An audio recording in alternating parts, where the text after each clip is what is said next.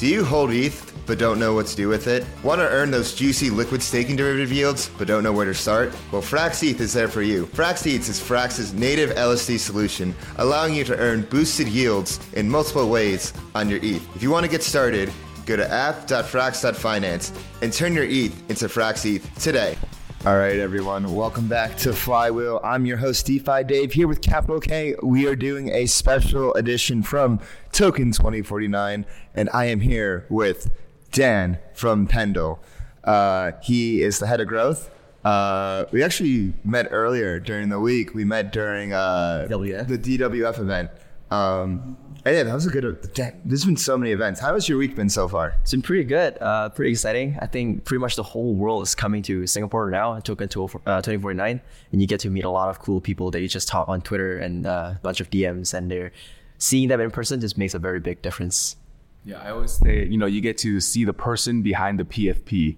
Yeah. It is a really magical moment. Yeah, a bunch of NFT profiles, and you get to see them and realize some of them look like the NFT profile, some of them are just different, but it's been pretty interesting so far. Let's be real, 90% do not look like they're Yeah. That's true. But, it's funny, I see people with anime profile pictures, and they end up being the most Chad. It's just they happen to just be huge weaves, but they're just incredibly Chad. Yeah, it's quite a few of them. Yeah. What has been your biggest takeaway so far from Token 2049? Well, I think the biggest highlight is how different it is from last year. I was in Token 2049 last year as well, but the vibrance is very different. It's much more vibrant today. There's a lot more people. There's a lot more things going on.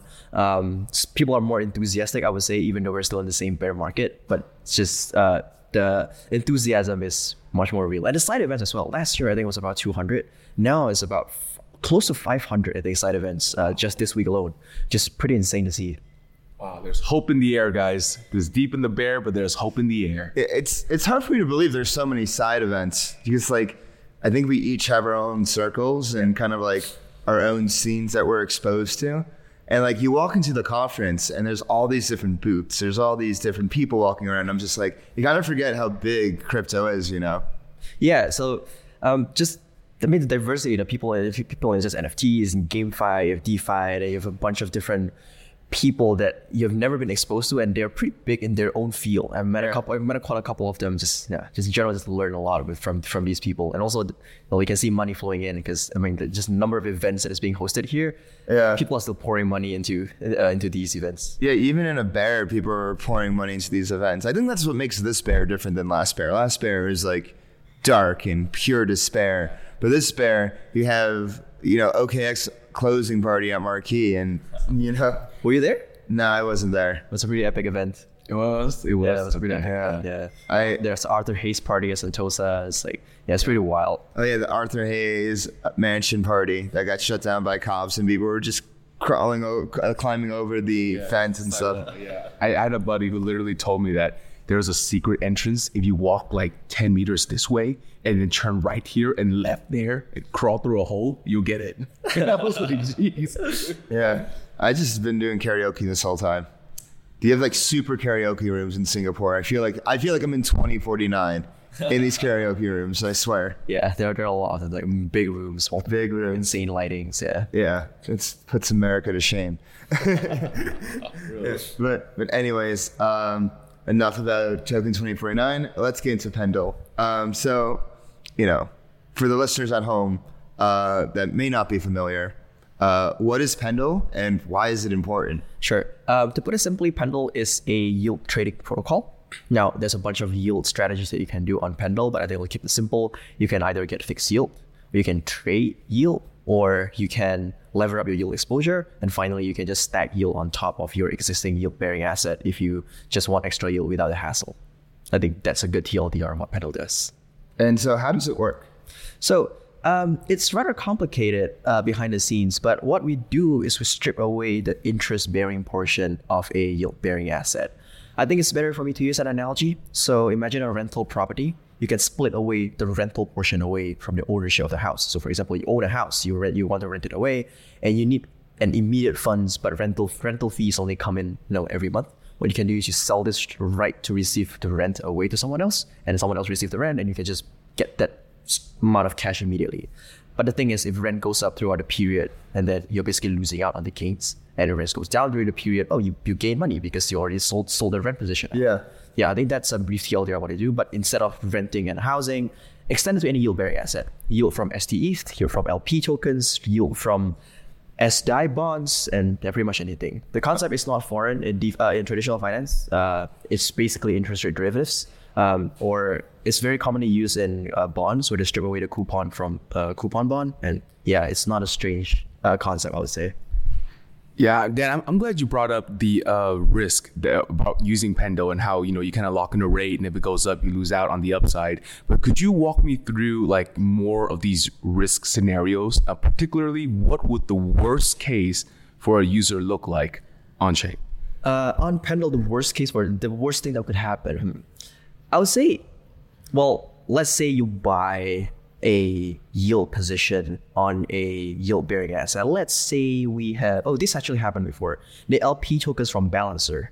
You figure that, okay, the swap fees in this pool is going to be high. I think there's going to be high volatility. So I load up a lot of these yield-bearing positions. What assets are in this Balancer pool? Let's walk through that first. There's quite a few assets provided on Pendle. Okay. I can't really say on top of my head. There's a Rocket Pool LPs, there's the ETH-X LPs, and a bunch of pools on Balancer that were supported back then. So one risk is if you buy the yield position of this pool, thinking that, okay, it's going to be high volatility, but then all of a sudden, the Balancer team decides to migrate this to a new pool, which means the yield position from the old pool is going to go to zero because no one's going to swap in that pool. Now, that's a big risk, which means the cost that you paid to buy the yield position won't be covered by the yield receivables.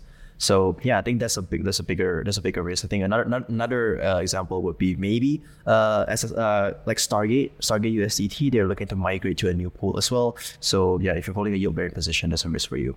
But also it's a gain on the other side for people who sell the yield away, thinking that, I think that they're going to migrate soon. I think this yield bearing position is going to be zero in the near term. I can sell this yield position away and I'll just like lock in these rates straight away. So that's a use case. So isn't there an issue then becomes like almost maturity mismatch, right? Because I had signed up for the yield for this specific Balancer pool for X number of months, but out of nowhere, Balancer tweets out saying, hey guys, we're migrating.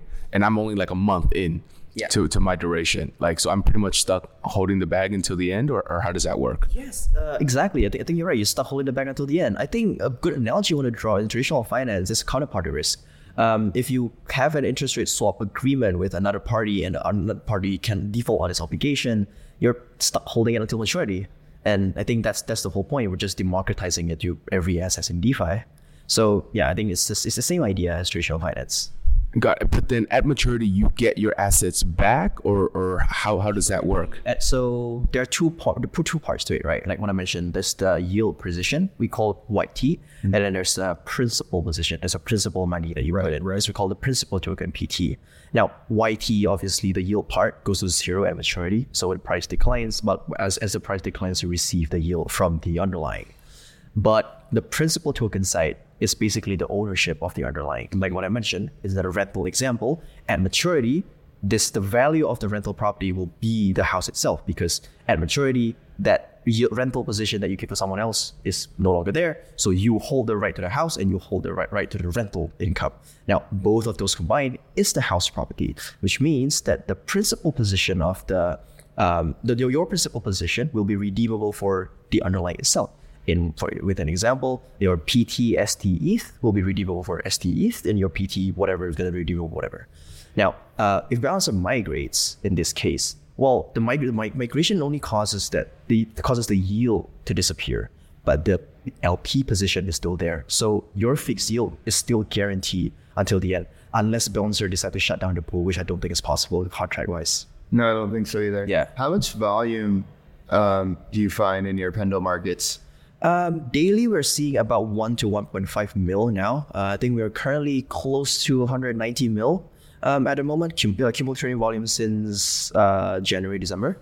Yeah, and then TVL, we're currently at about 150 mil. And what would you say is the profile of your users, and how big is your user base at the current moment? Yeah, so we do track a lot of our users and notice some interesting profiles. So mainly people who use our app are DeFi pros. the addresses that we stock actively uses Pendle have used other complicated protocols as well. They have either traded options or they've done pretty complex strategies with money markets and all around. So I would say these people are pretty DeFi savvy. Those are the traders, but on the LPs, they're pretty diverse of people. You have people who just want here to farm. You just people who just have done Uniswap before and all of a sudden tried Pendle. It's pretty diverse background in LPs. But for traders, I think those are pretty, pretty sophisticated people. But then again, we are targeting a lot of institutions now. So we try to stalk the addresses to, who uses Pendle. And we figured that about 20% of our entire TVL, we can confirm is from institutions. But those are the addresses that we can confirm. There are still a lot of funds that we figure that this might be institutions, but they're anonymous. So yeah, my hunch is, I don't know, somewhere between 40 to 50 at least. But yeah, I would say the bulk of our users are pretty sophisticated or institutions. Well, I'm glad you brought up the users because I want you to walk me through the different user journeys for like a average Joe minter to say a super sophisticated hedge fund trying to hedge away some, rate risk. Sure. I think the first part will be pretty simple, but I think the second part regarding the complicated one might be a little bit too much for the context of this recording. But, it's okay, Dan. I'm stopped you there. On Flywheel, we go deep. So deep, yeah. We really do go deep. Like our audience actually managed to keep up, and that's why we want to ask these deep questions for them to truly understand the product holistically and deeply. All right, sure. Just give me a while here to explain the difference in products. So on Pendle, we have two sets of product called Pendle Earn and Pendle Trade. Now, these two products run on the exact same contracts. Now, like I want to mention previously, Pendle is rather complicated. So what we did is we create a different set of user interface called Pendle Earn, where what you do in Pendle Earn is simply either get fixed yield or LP, and that yield will be volatile, of course. Now, it's a very simple user interface where you just go in and you immediately know what to do, and you don't have to know whatever happens behind the scenes. But again, they run on the exact same set of contracts. So that's the gist of it. So the average Joe coming into Pendle can go to pendle.finance and you'll be redirected to our Earn page, and you can just simply buy any tokens at for a fixed rate yield position, or you can LP for higher yields. And note that LP on Pendle has no permanent loss because there's a bunch of mechanics you can look at it in the docs, but the whole idea is that the LP position is similar to Curve, where the two assets are pretty much pegged to one another. So that's a whole gist. And if you LP to almost, we did a study on our LP. The highest LP ever measured on Pendle was 0.85%. That is if you LP'd at the most wrong time and you exit at the most wrong time. The 0.85%. That's better than most Curve pools, I would say. Oh, I see. So the IL at that moment will be 0.85. Yes. We take out the assets. Yes, that's the highest IL ever observed based on our study in all of our assets on Pendle. Got it. Now, so that's what the average Joe would do on Pendle. Just got to get fixed yield or LP for more yield. Right.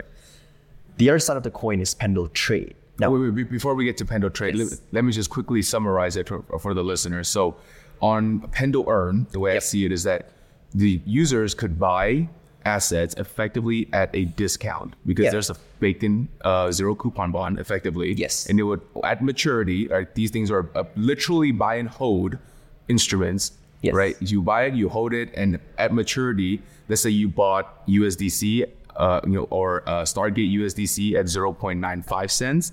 And then at maturity, it will be worth $1. So you effectively locked in that 5%. Now, there's also another element of Pendle Earn is when you LP and you have to put in the Stargate USDC paired with vanilla USDC, correct? Or SYUSDC? Yes. Okay. Yes. So effectively, just for simplicity's sake, those are the two products in there. And now people who wants to buy a fixed rate position, they will buy this discounted Stargate USDC. They'll obviously have to pay with vanilla USDC. Or if you want to sell your fixed rate USDC before term, then you have to obviously go in there, swap it out, and you always take a hit. And what Dan said earlier about having the worst case scenario that he's seen is that it hits a 0.85, meaning you got 85 cents on the dollar because you entered and exited at the worst time possible. 0.85% Percent loss. Oh, I see. So that was the highest IL in LP has ever observed. So pretty much, I mean, getting up as 0 IL, it's less than 1% of IL. If you compare it to liquidity position and Uniswap, I will say most people get wrecked by IL. But then on Pendle, because the assets are so packed, the highest IL observed because of some minor fluctuations was 0.85%. So it's 0.00. I see, 0.85%. Yes. Okay, guys, that's 85 bips for everybody else listening. Yes. Okay, good clarification. So the worst case is 0.85 bips. That is phenomenal. Okay, now let's talk about Pendle trade, the more common. I have one question. So is your stable swap curve the same as curves, or do you use a different one, different invariant curve? It's different. Our AMM, this is sidetrack a little. Again, it's more into diving into mechanics already, but then how our AMM works, or rather why we approach the AMM design, is that there are two things that we need to solve here. First one is that there's a concept called maturity in Pendle, because these assets can't last forever. You can't create a yield token that lasts forever, which means the principal holders just get left in the dust. Right. Now, which means that this token has to have a maturity, which also, and then comes the second problem. If you have a concept of maturity, your yield, your principal token approaches the underlying price over time, just like how a zero coupon bond approaches par value at maturity. So we needed to create an AMM that dictates this price movement even without any swaps happening. So on Uniswap, for example, the only way a price of a token can change is that a swap happens. The thing on Pendle is that we need to dictate the price of the asset to move upwards, even if there's no swap happening, because that's a natural behavior of the asset. Because if you don't do that, that causes a degree of IL for users. Why? Because if they don't approach maturity and your price doesn't go up, someone else has to arbitrage the price up. Now, who do you arbitrage it from? The LPs. That is what causes impermanent loss, which means we need to design the AMM from the ground up, in the sense that, we need to move the AMM curve as time passes. So that's the first challenge. So we created that AMM based on some mathematical models derived from traditional finance. You can look at it in a white paper on how we derive the AMM price movement. So that's the first part. And the second part is, we realized that yield is less volatile than spot price. Well, ETH can go to $100 or can go to 10,000 next year. But you and I both know that STETH yield cannot go to 100%. Right. It will sustain around 3 to 6% probably.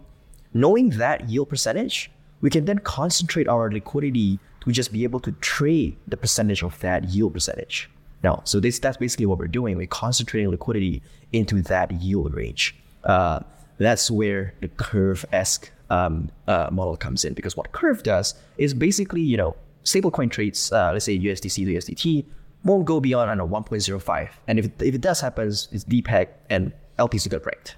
So the whole idea is that they can concentrate liquidity to 1.01 to 0.999. For example, that's the yield range. Pendle is the same thing. We concentrate liquidity into a yield range because we are a yield trading protocol. So that's kind of, roughly speaking, how that works. Got it. So basically, because there's less volatility in the yield percentage as compared to just a normal spot asset, you're able to customize the curve to be much more concentrated. Yes. Okay, understood. All right, let's go. We can go to Pendle Trade now. Let's go to Pendle trade. Okay, so Pendle Trade is similar to Pendle V1. For those guys who don't know, we launched Pendle V2 in December of 2022, but Pendle V1 launched in May or June of 2021. So we've been around for quite a while. So Pendle Trade is where the full Pendle suite is offered, where you can trade yields of any yield-bearing asset. Now, going back to the first question, what can users do on Pendle? Anything you can think of with yield, I think will be likely possible on Pendle. First of all, you want to get fixed yield. You can get fixed yield by buying the principal token. If you think the yield of a particular yield-bearing asset is going to go up, you buy the yield position of that yield-bearing asset. Now, that's the basic gist of things, right? But then you can go even deeper into it. So for example, you want to get a delta neutral fixed yield. How do you want to do that? Okay, so for content delta neutrals, basically you're not exposed to price risk. So you're gonna do that is you buy the principal token on Pendle of STETH. That means you're getting fixed yield on STETH, but you're still exposed to the price volatility of STETH. Now, what you can do is you can short the equivalent amount somewhere else for to hedge your price risk from STETH, and now you're getting fixed yield from your PT STETH. You can also do the same thing for YT position, which is levering up your yield position. But if you don't want to be exposed to the price risk, you can short it somewhere else as well.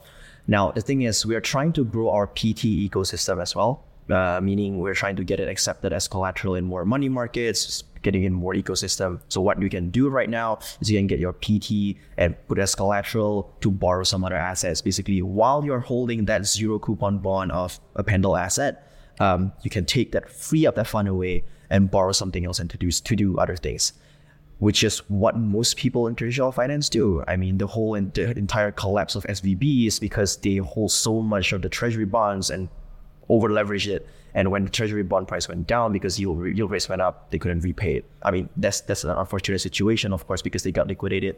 But the whole idea is there, where you can free up your principal position of any yield-bearing asset. And there's obviously more that I can talk about, but I think it'll be liquidated by Uncle Sam. Liquidated by Uncle Sam. And pull the rug. Yeah, and you mentioned earlier about V1 and V2. I've been obviously following you guys from the very, very early days, and I was actually looking at Element Fi and Wine AP Wine at the same time. It's been a while. Yeah, it's been a while, right? These are OG names, and I noticed that in V1 there wasn't much traction coming from the Pendle side of things, right? And then out of nowhere, V2 enters, and then I felt like at that inflection moment, everything changed for you guys.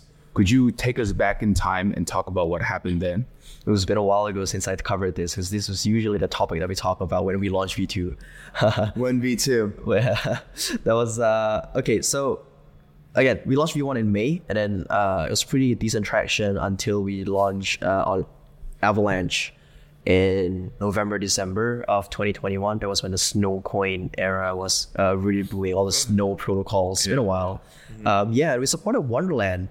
And then that was the first time we saw really strong traction on Pendle, because imagine Wonderland gives like 4 or 5 digit APY, and you can lock in that rate, or you can leverage up on that rate if you think the rate's gonna go up. So again, people start coming in, it's like, oh my god, someone got 1 million percentage APY on Pendle. Like, how do they do that? And then people start learning about Pendle, and this one we started to see, okay, this is a strong use case for us. Then we went back to the drawing board, figured product, what's wrong with the product, and we started tweaking a little bit. But I think it can come down to a few things. First one, our tokenomics was upgraded into VE Pendle. That's when other protocols are coming in. Hey, we want our assets to have more utility. Let's support Pendle let's support our assets on Pendle so we can get our assets to have more utility. And they started getting VE Pendle and then to vote for themselves and yada yada. It's basically the VE curve style ecosystem that we're trying to build. So that's one thing that we changed. The other thing is the product wise. It's a big change in the product. We used to have YT, PT tokens traded separately on 2 different AMMs because they're 2 different assets. Then we figured that, PT and YT are both sides of the same coin, so there should be a way for us to use one liquidity to trade these 2 assets. So that's what we did. PT and YT now trade on the same pool, so that's even more concentrated. They realized that yield range is concentrated. Why do we concentrate liquidity there? Also, thanks to UniV3 back then who pioneered, I wouldn't say pioneer, but like popularized the idea of concentrated liquidity. Then we realized that, okay, we can concentrate liquidity into a certain yield range. Why don't we do that? And that's what we did. And then, we also ramp up our marketing efforts after we launched V2. It was a very painful 2022 when we were building. You started to see loyal community members start leaving as you don't say things. But then, fast forward to 2022, that's pretty much here we are, trying to grow the different verticals that we have.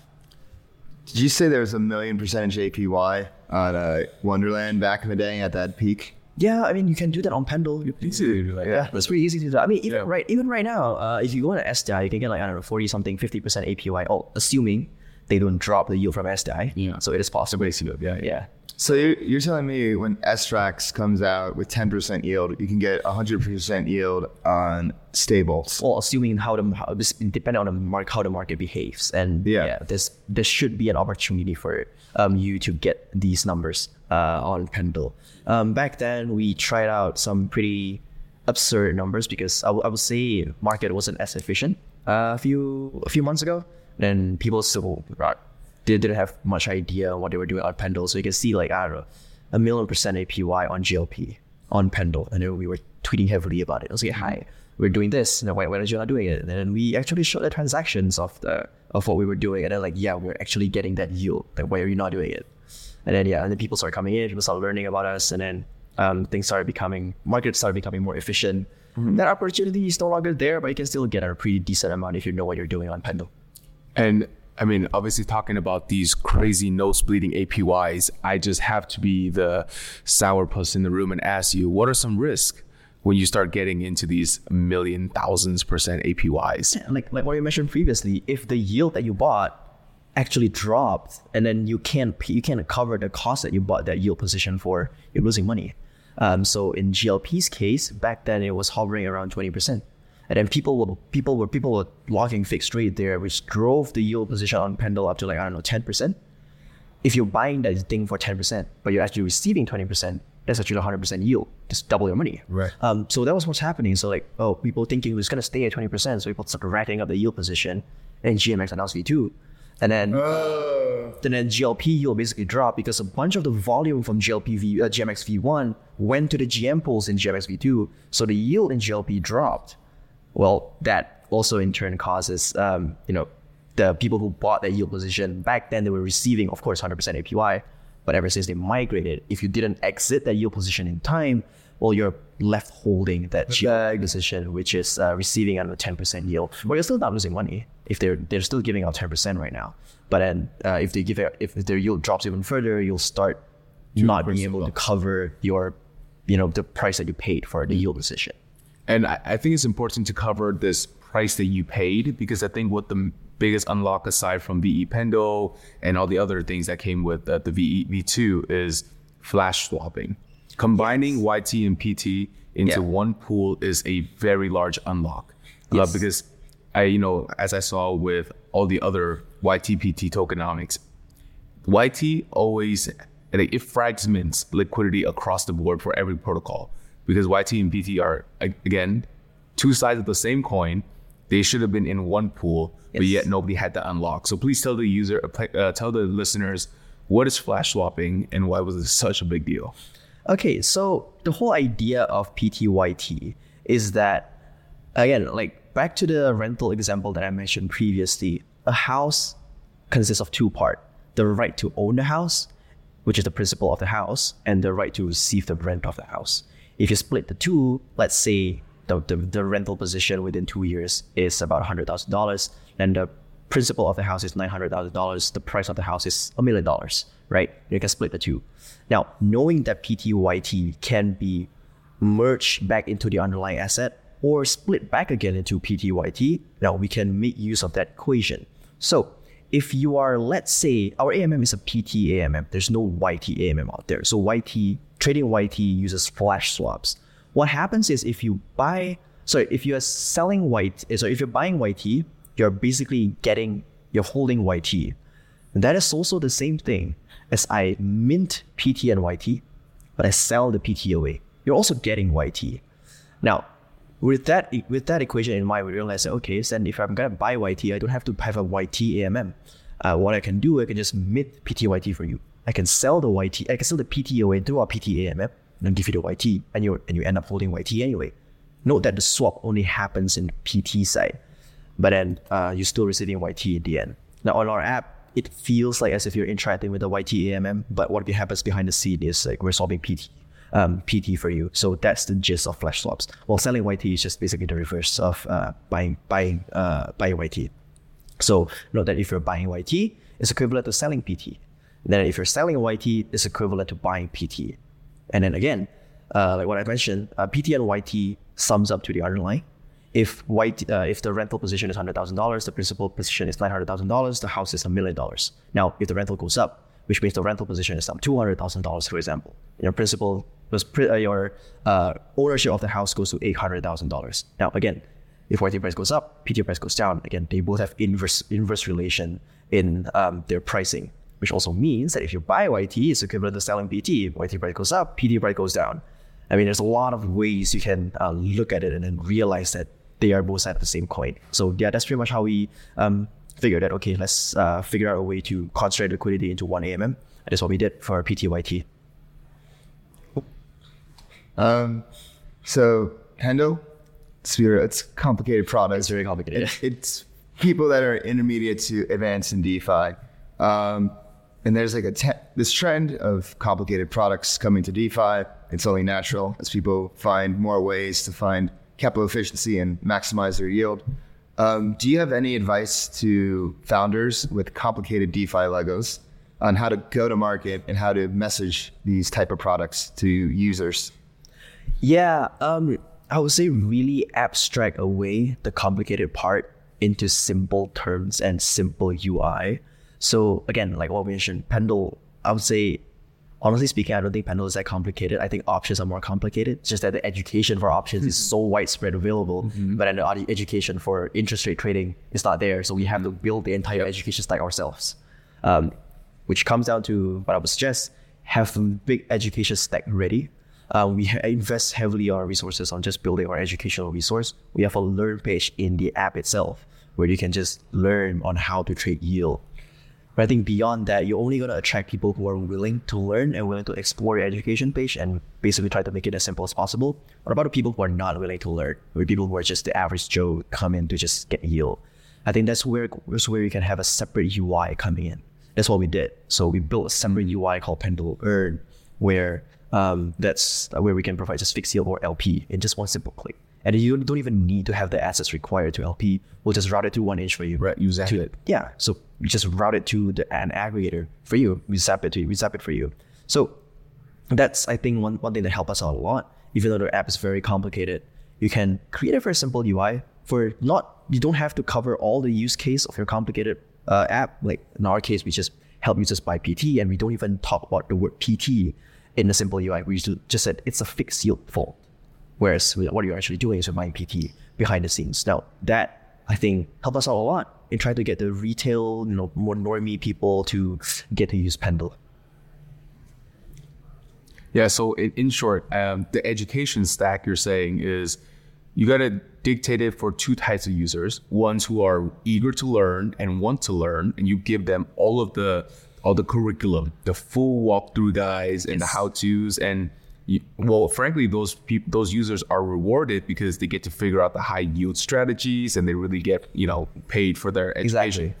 Then on the other side, you have the apes who just want to ape, and then you literally created another UI product for those guys. Yes. Because they would never click on that learn tab. Exactly. And they would just go to the earn tab and just do it there. Okay, so the advice is to build 2 user journeys for each of those specific user types. Well, that's how we approach it. I'm not sure if it's that advice I would give to all protocols, but yeah, it has been a pretty interesting journey for us. But I think what's more interesting for Pendle Earn is that it serves as a proxy for us to pitch to centralized parties to provide fixed yield on their behalf. So recently we integrated with OKX Wallet actually, where OKX Wallet you can get fixed yield from OKX Wallet. What happens behind the scenes is they actually buy Pendle PT behind the scenes. But what's interesting about Pendle Earn is that it makes things very easy to explain. It's like, we have an Earn product as well. It's on-chain. The yield comes from on-chain products like STETH. You don't have to wonder where the yield comes from, like Celsius. And then why don't you integrate our DeFi product on your platform? Because we can offer higher yields than you, because we're basically building DeFi and building STETH. Why don't you do it? And yeah, that's one thing that we're focusing as well, just growing the Pendle Earn ecosystem into other Earn products. Similar to how I would say KuCoin uses, Gemini? Gemini was using Celsius. Gemini was using Celsius back then. It was in Genesis. Oh, was it Genesis? Yeah. Yeah, one of the DEX labs. One of various things. Yeah. But back then, I mean, again, for decentralized parties, you don't know where the yield comes from. But on Pendle, I mean, it just comes from STETH, but split into 2 parts. The fixed yield is there. So it's very transparent. And if anyone wants to integrate it, we have all the pretty much all the APIs ready for them to integrate. So that's another part of the second purpose of the second UI. It's very easy to explain to other parties as well. Yeah, we were at the OKX office the other day. They've been doing a huge push towards DeFi in the world on chain with the wallet that they built. Yeah. Beautiful wallet. Beautiful wallet. They were talking about, integrating account abstraction. Didn't they say like Vitalik was in their office or something? Yeah. They totally did. They totally did. That's right. They totally did. And I think it's so bullish because OKX has such a large audience and that if they are the first kind of gateway into, excuse my language, but the virgin experience into DeFi, it's going to be a very nice and smooth experience. I think that's a requirement. Yeah, the wallet interface is so simple. I mean, you don't have to, it's giving you the 12C passphrase and then telling you to remember that, and the whole onboarding experience for a typical wallet is extremely daunting. I think these people trying to solve this issue, I think it's a very big push for the industry, I would say. Well, also getting your product integrated with them, I think it's also a big push just to introduce DeFi to users without them actually knowing they're using DeFi.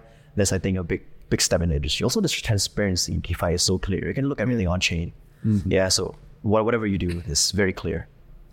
And speaking of the Earn product is so simple is because the underlying works so beautifully. And it works so beautifully because you guys are able to attract a ton of liquidity. And could you quickly talk to us, how are you incentivizing people to come LP into these pools and provide the liquidity? A big part of it, I would say, is trying to get the message across. Even until today, I don't think we still nailed it down perfectly, that LP on Pendle has no IL. Again, if you have STETH, a lot of people have STETH. Why don't just park it onto Pendle? You're still earning that STETH yield. On top of that, you're using that STETH yield for swap fees on Pendle.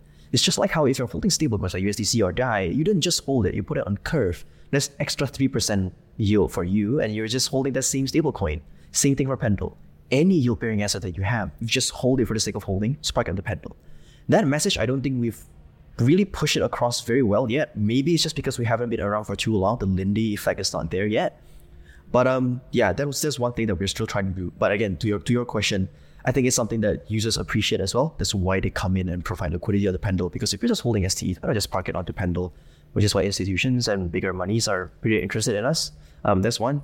And I'll say just make sure get our audit reports right and all of our education stack on LPing right is what we're trying to do. And you guys also offer liquidity incentives, right, on top of everything else. And that was a nice tie into your new VE tokenomics. So could you kind of walk us through that?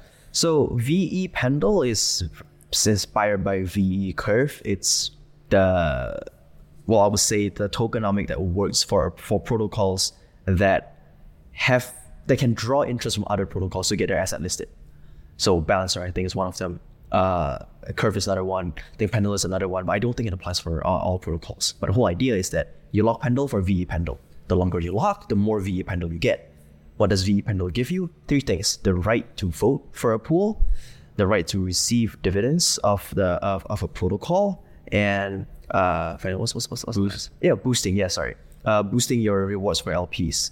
Now, all these 3 verticals can, if you're familiar with Curve, you'll be familiar with all 3 of them. Boosting, you can build convex on top of it. You can build your yield boosters and everything. Your votes, you can build like driving markets on top of it, and people start accumulating your token to vote for their own pools.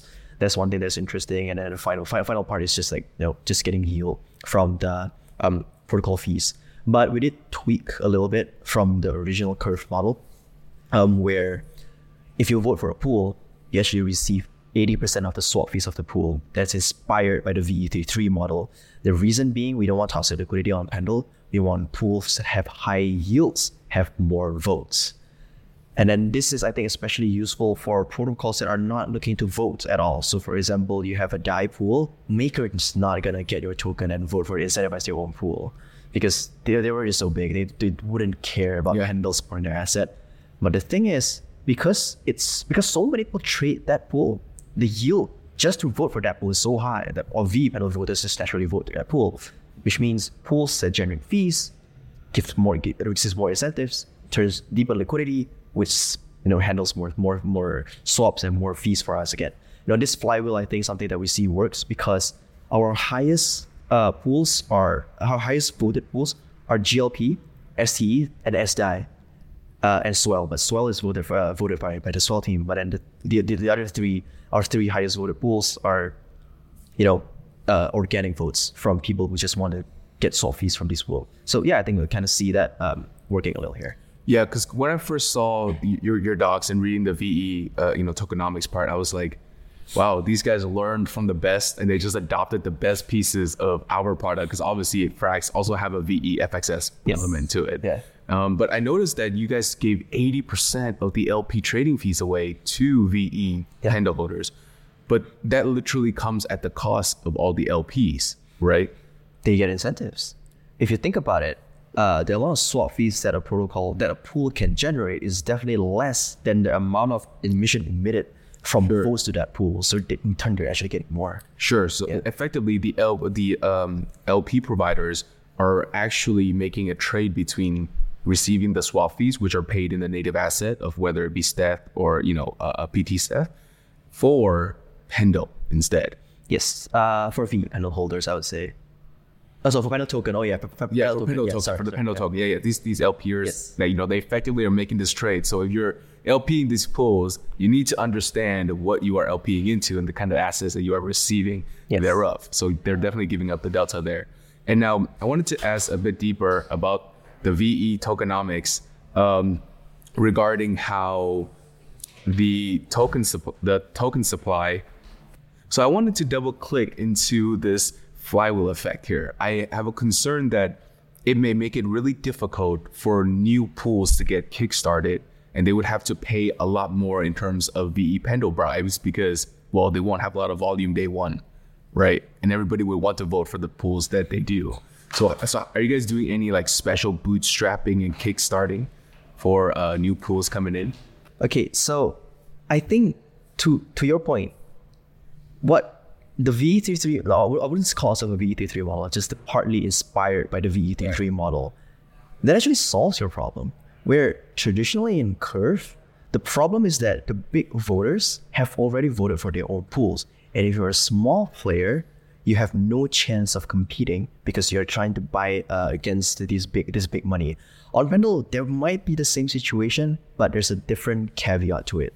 Instead of just purely getting your votes on, you can incentivize people to trade on Pendle to get the swap fees out and incentivize people to come and vote. So there's another route instead of fully just bribing your way into the ecosystem. But I think I think I use VE33 model as an umbrella term here, but again, we're not. But I think this VE33 models, what do they solve is that you get to incentivize pools that otherwise would not be incentivized, such as pools that are high volume. As you can clearly see that, in the very big curve pools that are not incentivized by any protocols, the yield is practically zero. Mm-hmm. And feel like that's something that we can solve by attracting more liquidity there, just by nature having swap fees given to VE Pendle holders and VE Pendle voters for this pool to increase the incentive there. So effectively, you're saying the difference is that in VE-CRV, the only way for you to actually receive CRV emissions is through bribing, versus in Pendle, you actually have an opportunity to earn your way there by having people, incentivizing them to trade in whichever way you could. Yes. Okay, that's a fair take. Fair take. Is there convex for Pendle? Yes, we have 2/3. There's PenPie. Built by the Magpie team. Okay. They're doing RadPie as well for Radiant. It's PenPie, and then there's Equilibria. They're both pretty much a convex on top of Pendle. They have the bribing market as well. Staked Out also integrated Pendle, but I don't think they have our assets on Staked Out at the moment. Oh, okay. Yeah, so they just a liquid locker.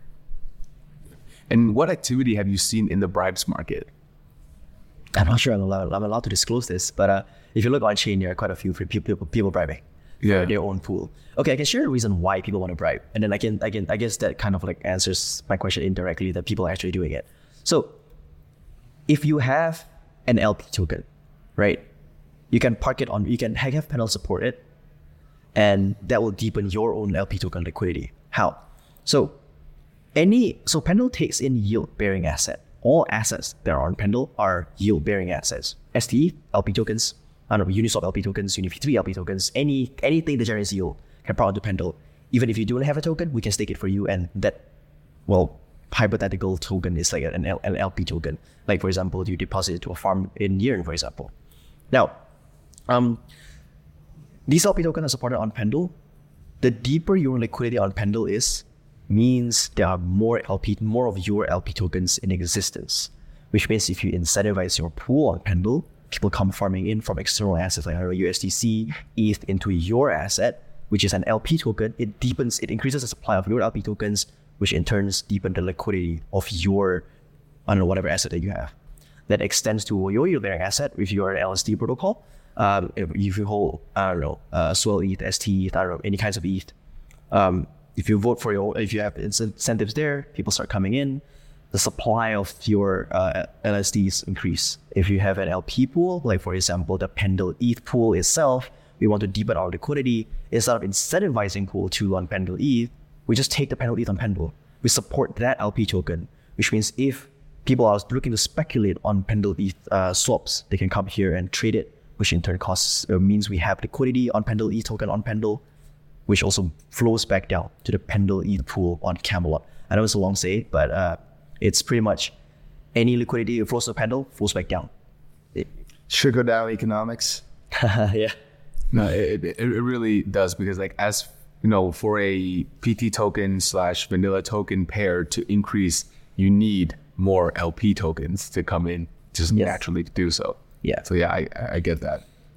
So in the history of Pendle, what do you think are some of the most notable moments, the breakout moments for you guys? For us, or like using it for people, from what we see people using the protocol? I was thinking both.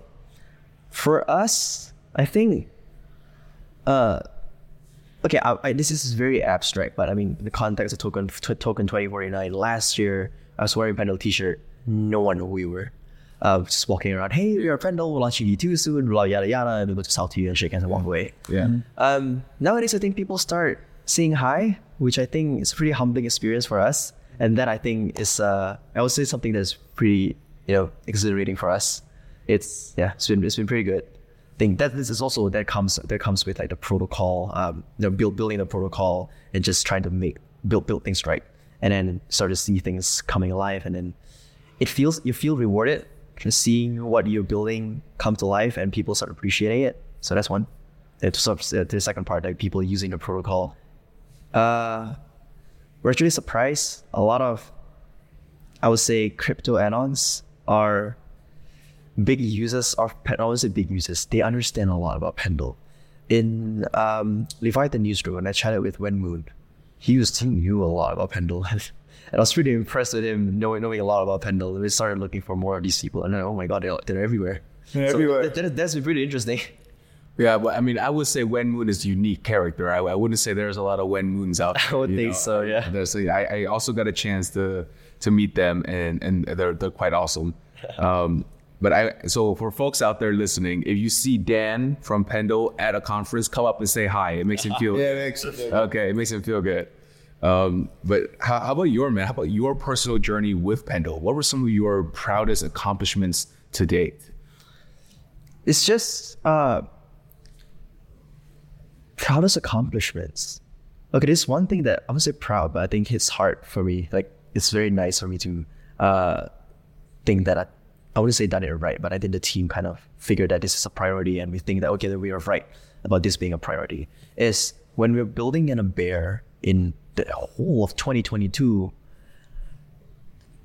your socials doesn't have to make a lot of noise. Ignore the noise, including the price, and that's one thing that we think we did right. But I think one thing that we are kind of proud of is treasuring that few community members that were still there in Pendle. So we're constantly updating them, constantly, making sure that they're around, constantly making sure that they're not shunned away by the lack of development. Like, we are still building, but this is what's going on. These few community members, like, I don't know, less than 10 people that we just keep in touch with, just make sure they don't leave the community. And now that we are here, they are our biggest supporters in the community everywhere. And I think treasuring these people is something that I've been very Biggest fans. yeah, very, very proud of. Yeah, biggest fans and also just supporting us, and I think we should give something back in return for them by just making sure the product is right. And yeah, that's something that I think has been pretty good for me looking back. Speaking of the future of the protocol, what does the roadmap look like for the next 12 months? Any big surprises? Maybe a V3? There's nothing concrete that I can share. But I can share a roadmap. I will say our key focus. On the product side, there's something. There's actually something I can share. On the product side, just constantly improving the product. But I think one thing that have been very heavily requested by bigger players is that, hey, I can't trade in big sizes because slippage is high. Because that's the nature of YT, because such a small portion of such a big asset, right, like your rental position, 100,000 rental for your property is $1 million. So some big notional value that you're trading there. So people have been saying that, they can trade big amount because, funds, they have minimum ticket size. So I figured that, okay, why don't we create a limit order that can settle the transactions off chain and also on chain. Like an RFQ? Like an RFQ system, yeah. So that's what we're doing. That we're launching probably sometime in Q4, and something that me personally, I would use a lot of Pendle as well. So yeah, that's something that we are building on the product side. On the growth side, just marketing beyond Twitter. We are focusing a lot on regional marketing as well. I think pretty much almost the entire crypto Twitter knows about Pendle at this point, and there's no point for us to invest more marketing resources here. We can slow it down and put it somewhere to people that have never heard about us. So there's more the regional side and more the retail side, I would say. And the final part is the BD part. I think here is what we are focusing a lot on. So there are a few things that we are looking to grow. First one is looking to grow the PT ecosystem, just getting more PT integrated elsewhere for just increasing the utility of the token. And second, institutions, getting more institutions on board. We recently got a ISD guy to just help us lead our institutional efforts. That's been pretty good. Just growing more, talking to more institutions, getting to know what they want, and just getting them to be onboarded to Pendle. And then finally, growing the Pendle Earn ecosystem. This is where we're trying to get Pendle Earn on board in centralized parties, or like OKX Wallet, like other Earn products to provide fixed yield for their users. I think there should be a lot of things to play around over there. It's still at a very early phase, I would say. A lot of them are still in the conversational stage. So yeah, but I think there's definitely something we can work on just because of the nature of it being on chain and just higher yields in general. Yeah, and speaking of partnerships, earlier you mentioned, are there any interest in integrating deeper with Frax itself? Because Frax obviously has a ton of products. For sure. We have SFrax ETH on Pendle, right? Sure. Which is one of the most popular traded pools on Pendle, just because SFrax ETH itself has higher yield because how you guys split the even higher. Yeah, the ETH staking rewards. Yeah, but that's just like a first date, this is the first date. The second date can be anything actually.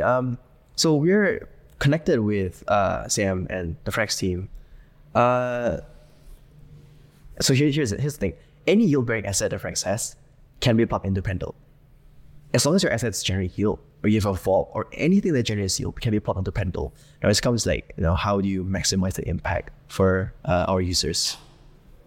Yeah, so just anything that you guys think will be good to be added into Pendle, just let us know. We can have a look into it. And yeah, any marketing support we should be able to provide. Of course, just have this asset listed and get co-marketing support for both each other. SFrax, right? It's an audit. Yeah, we're aware, and then it's something that we're very interested in. SFrax, I think it was projected as 6 to 10%. Yeah. So 6.4, 10 high. Yeah, so SDAI is one of our most popular assets, and even then the yield doesn't even fluctuate. There's nothing much for you to yield trade on. But SFrax being volatile assets, people are starting to speculate on where the yield's gonna go, and I think there's something gonna be interesting. But please let us know. Please give us a red carpet for SFrax launch, and we'll roll it out for you, Dan. And we'll launch it. This is my favorite question of always the interview is what does success look like for Pendle in the next 12 months? Can I just say an end goal instead of 12 months? Sure. Yeah. If we can tokenize, if JP Morgan provides our asset, as if JP Morgan uses us for their interest rate swap products, I would say that's the end goal. All right, Jamie Dimon, you heard it here first. You heard it here first. I know Reach out you're to a my loyal boy listener, Dan. Jamie. Yes. Reach out to the boy Dan over here. So now it's time for the lightning round. I think so. So at the end of these pods, we like to, always ask a couple questions just to get to know the person behind the profile picture. And, the first question I always want to start with is, what was your virgin crypto experience? And sex doesn't count. Pendle. Yes, I was in traditional finance before. Pendle was my first. What I did was Uniswap. Wow, that was the first thing you did. That was when Pendle, Right. way before Pendle launched. Right, you touched the This is crypto. And then what I did was, okay, I didn't know what I did. Day one, I was like, okay, Uniswap LP. That's what I did. Open a sex account, Uniswap. Save. Wow. Okay, wow, you went straight to the chain. Yeah. All right. Second question. What is your favorite off-chain touch grass activities and hobbies?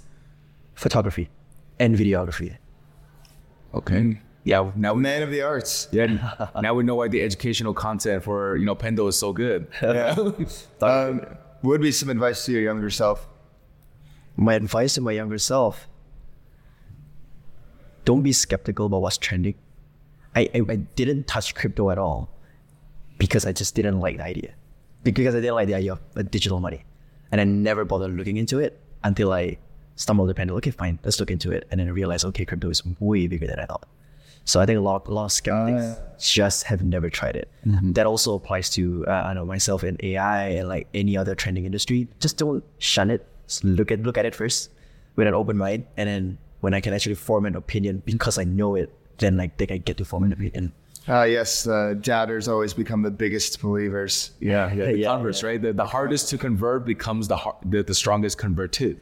That's myself. Yeah. And then final question from me, and then Dave has a closing one. But if you weren't in TradFi, weren't in crypto, what would your professional career path be? If you work in TradFi and if you were not working in TradFi, were not working in crypto or tech, what would your career path be? Damn, those are the 3 hills I would die in. But it might be ironic that I'm in Flywheel, but I'm very interested in the creator economy. The creator economy is something that it ties well into my photography and videography hobby, but the creator economy is something that I'm very, very passionate in. But I'm just a casual observer. But it's definitely something I can do. I don't know, managing creators or being a creator myself. Yeah, it's a lot for me to do there. But there's something that Quick question. So what kind of photography and videography? What are you shooting? I do landscape videography. I'm pretty new to videography, but I do landscape photography mostly. But I've been shooting a lot of different things since COVID because I can't go out and shoot landscapes. Right. Cool. Who do you think should be the next guest on Flywheel? Who would you recommend to come on? Oh, let me think about it. Maybe I can offer some curveballs. Yes, think about it. What you say? Yeah. There's a big responsibility because it usually happens.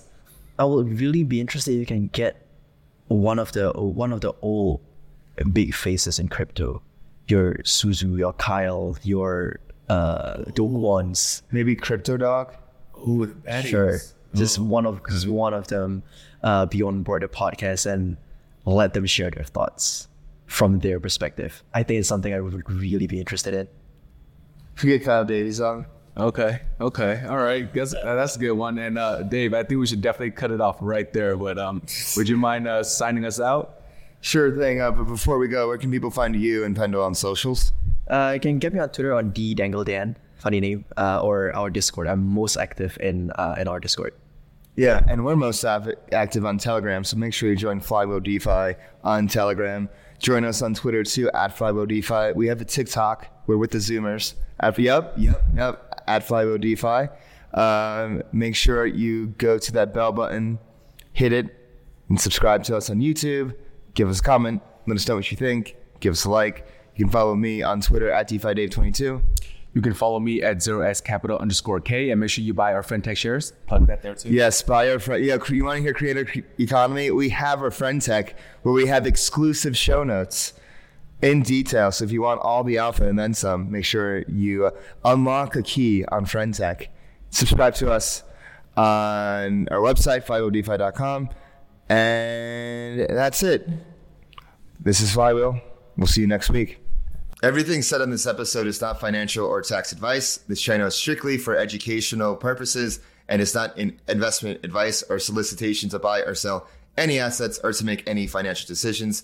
This video is not tax advice whatsoever. Please talk to your accountant and do your own research.